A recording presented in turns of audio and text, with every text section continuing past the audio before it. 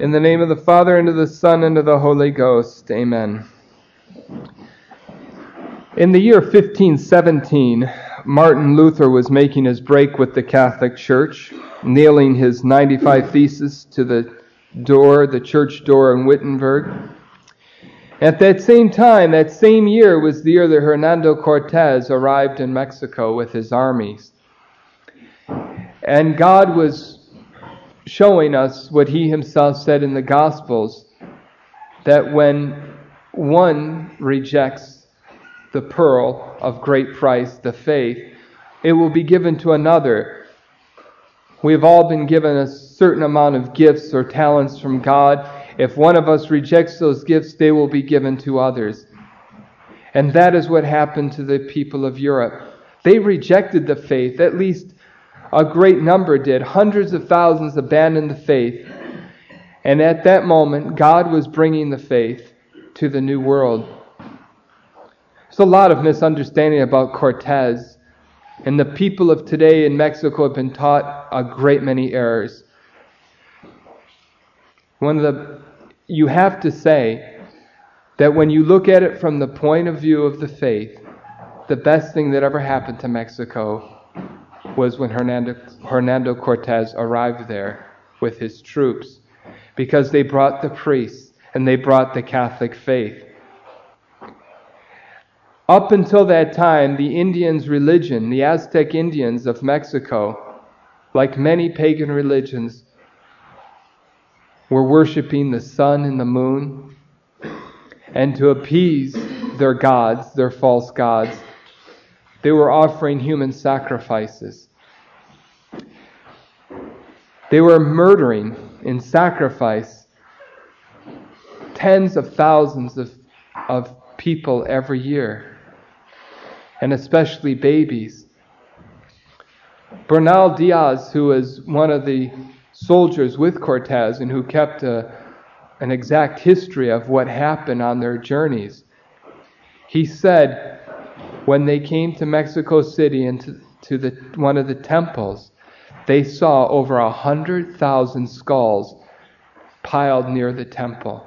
They were able to count them because they were stacked in rows, and all they had to do was multiply the rows.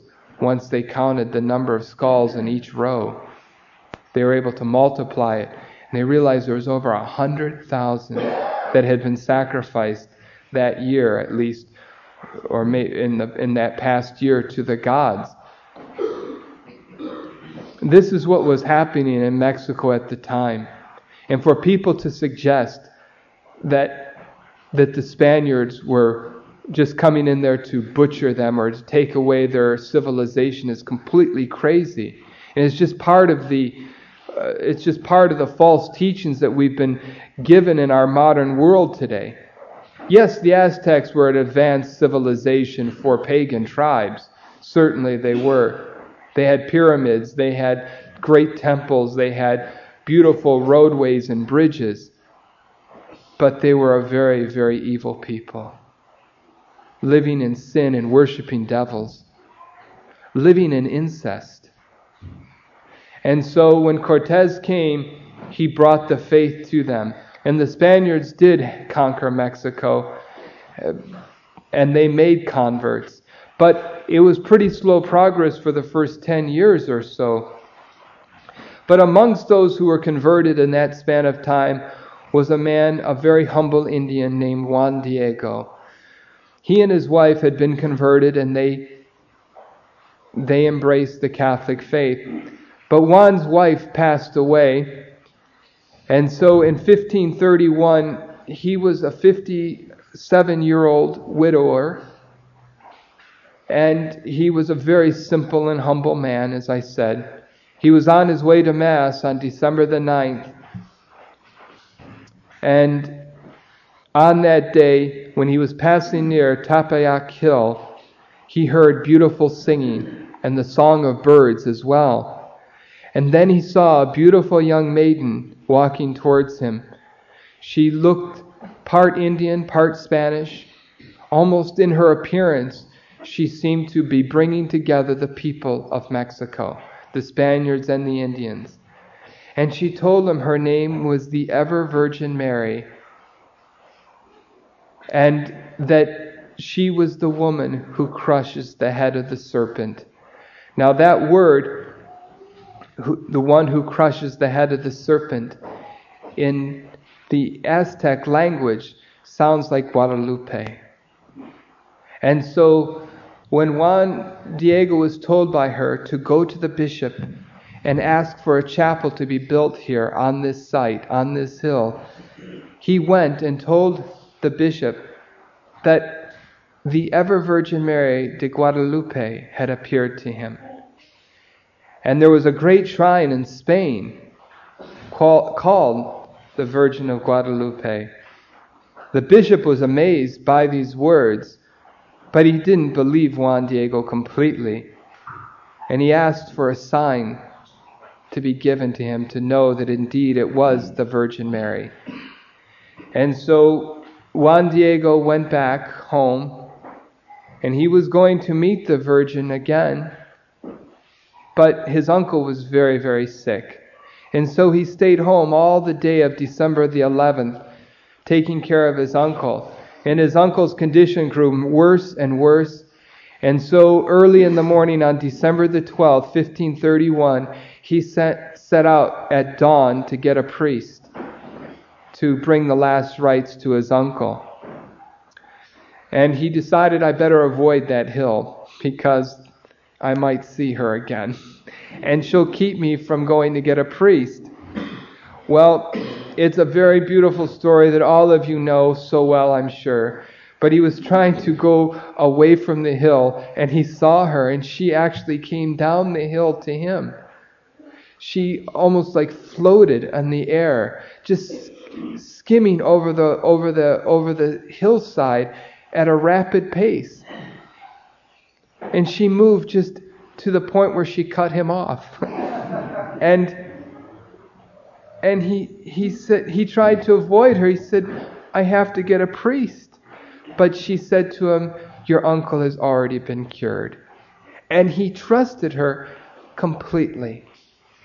He knew that this beautiful woman from heaven would not lie to him.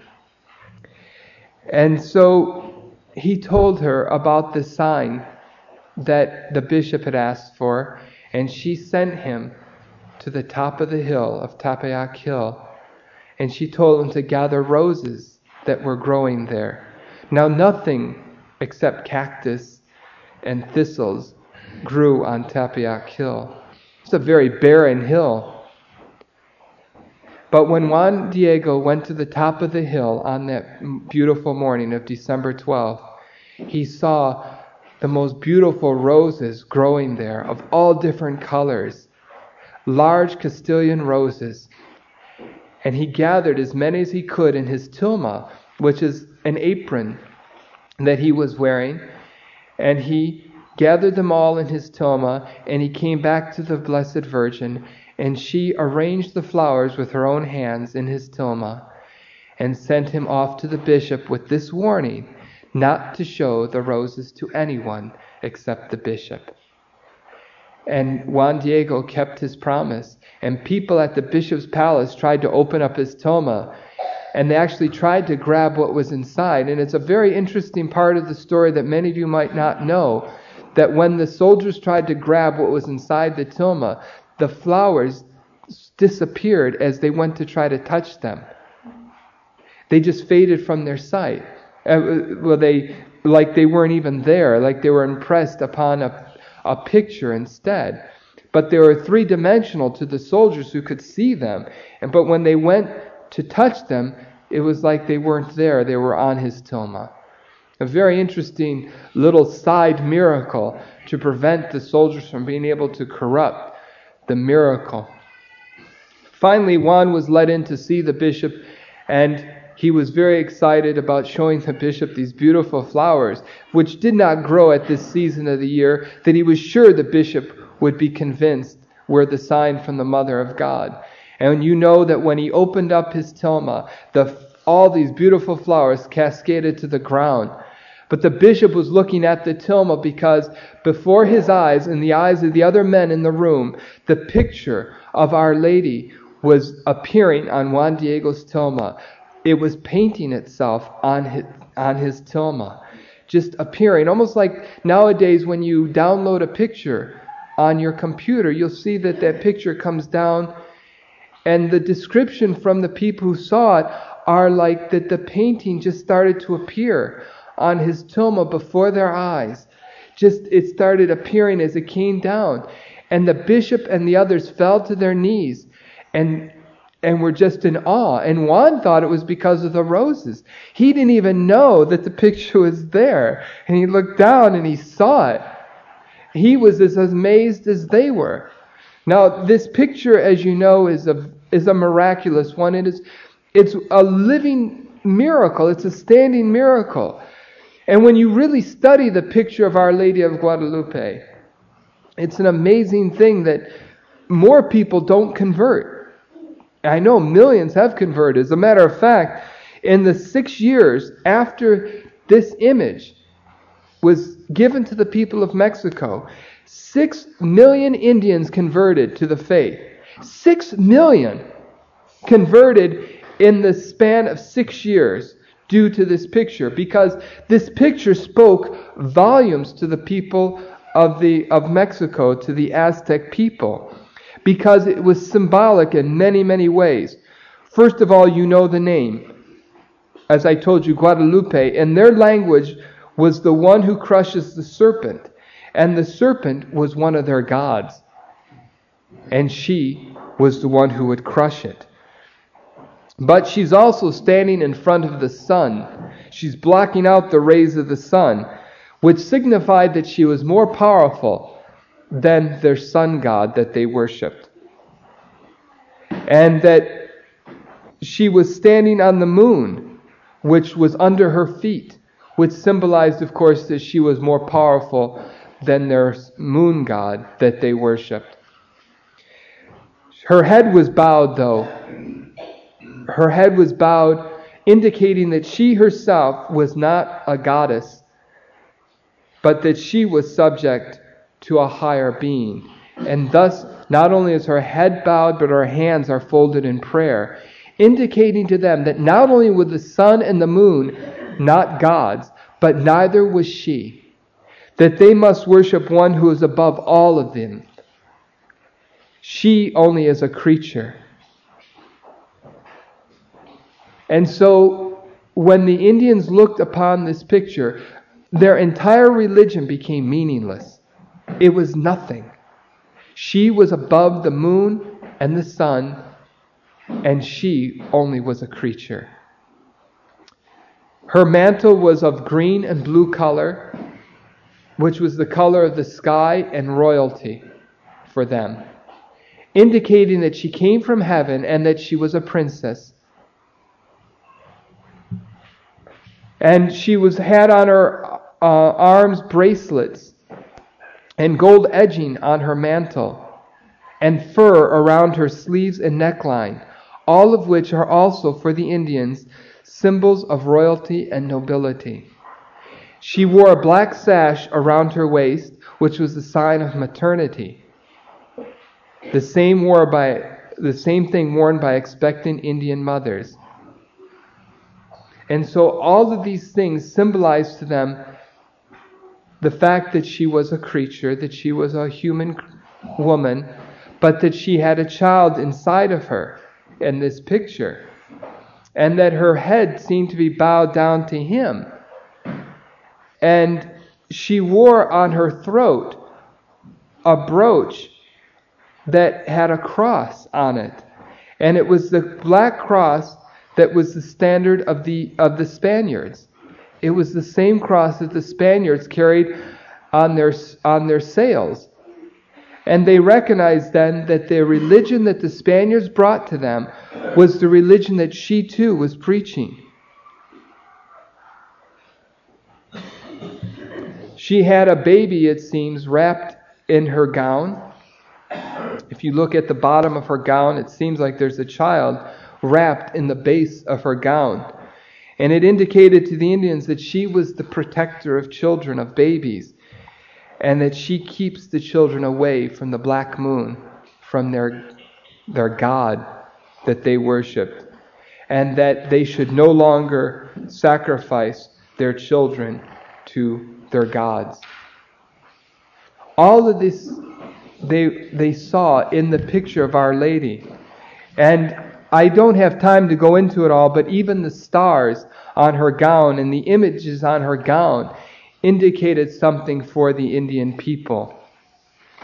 And it indicated that there was a great child inside of her, because right over where her womb was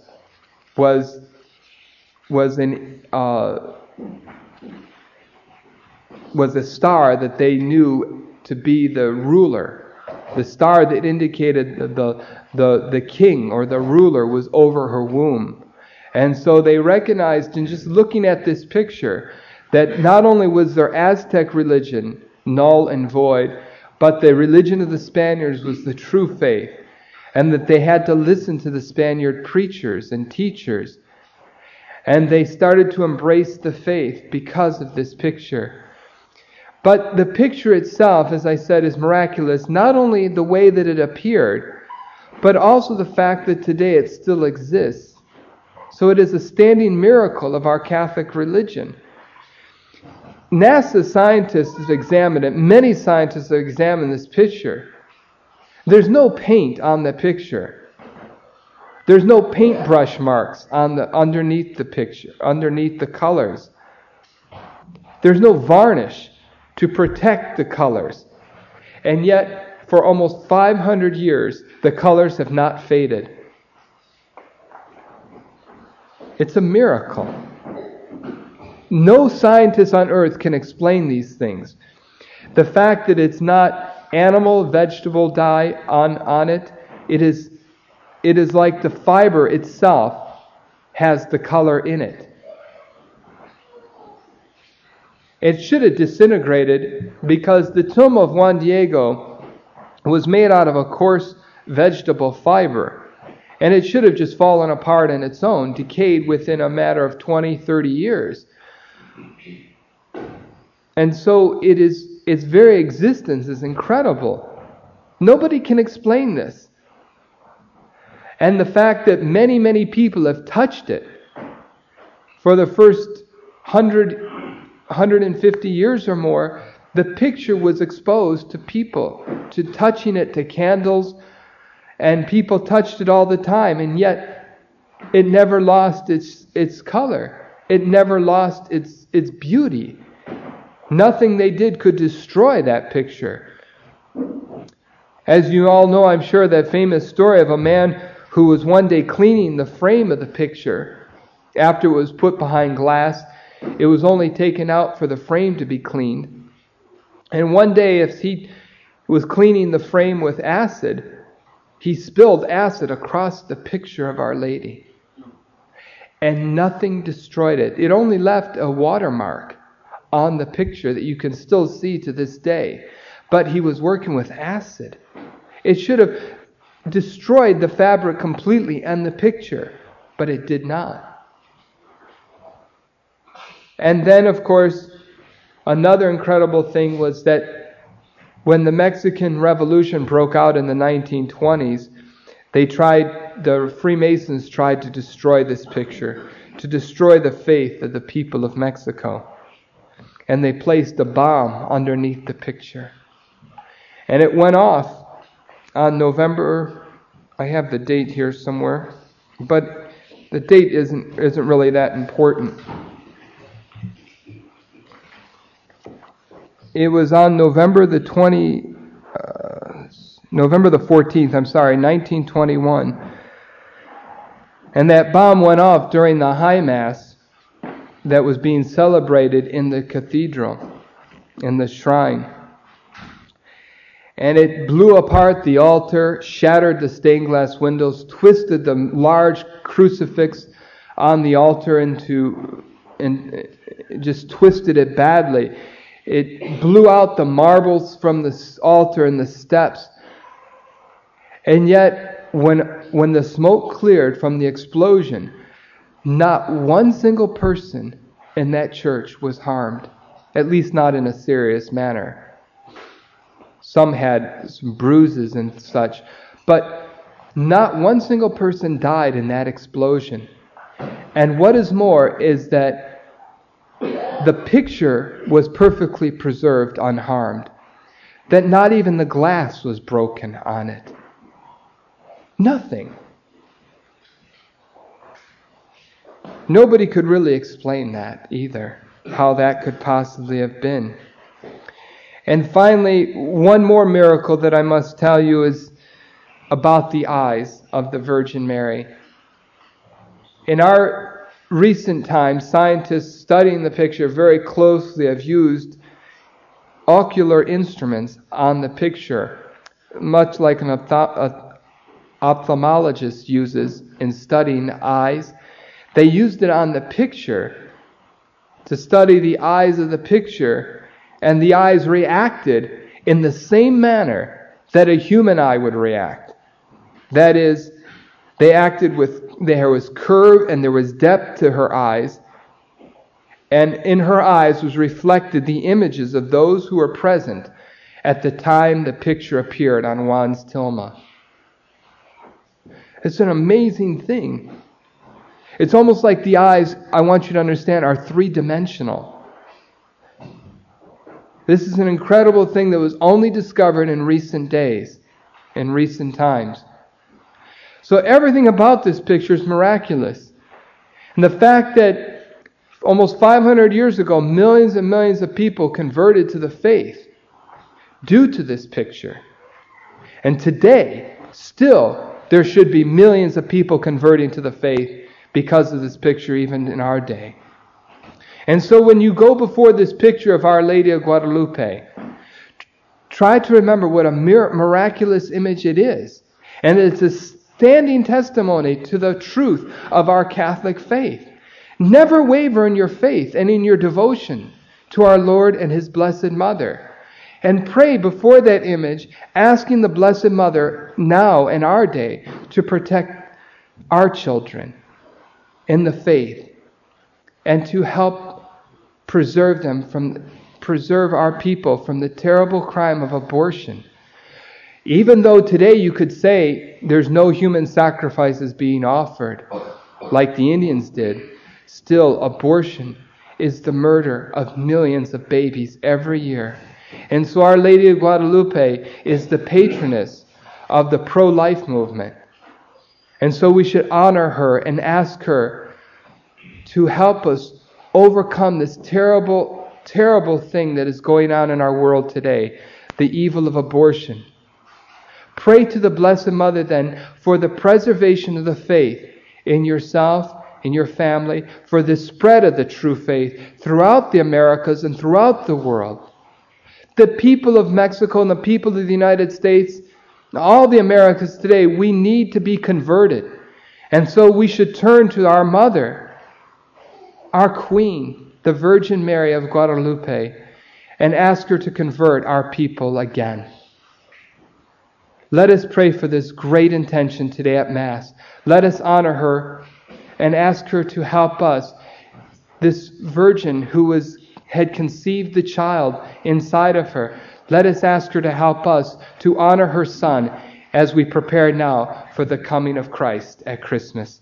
In the name of the Father, and of the Son, and of the Holy Ghost. Amen.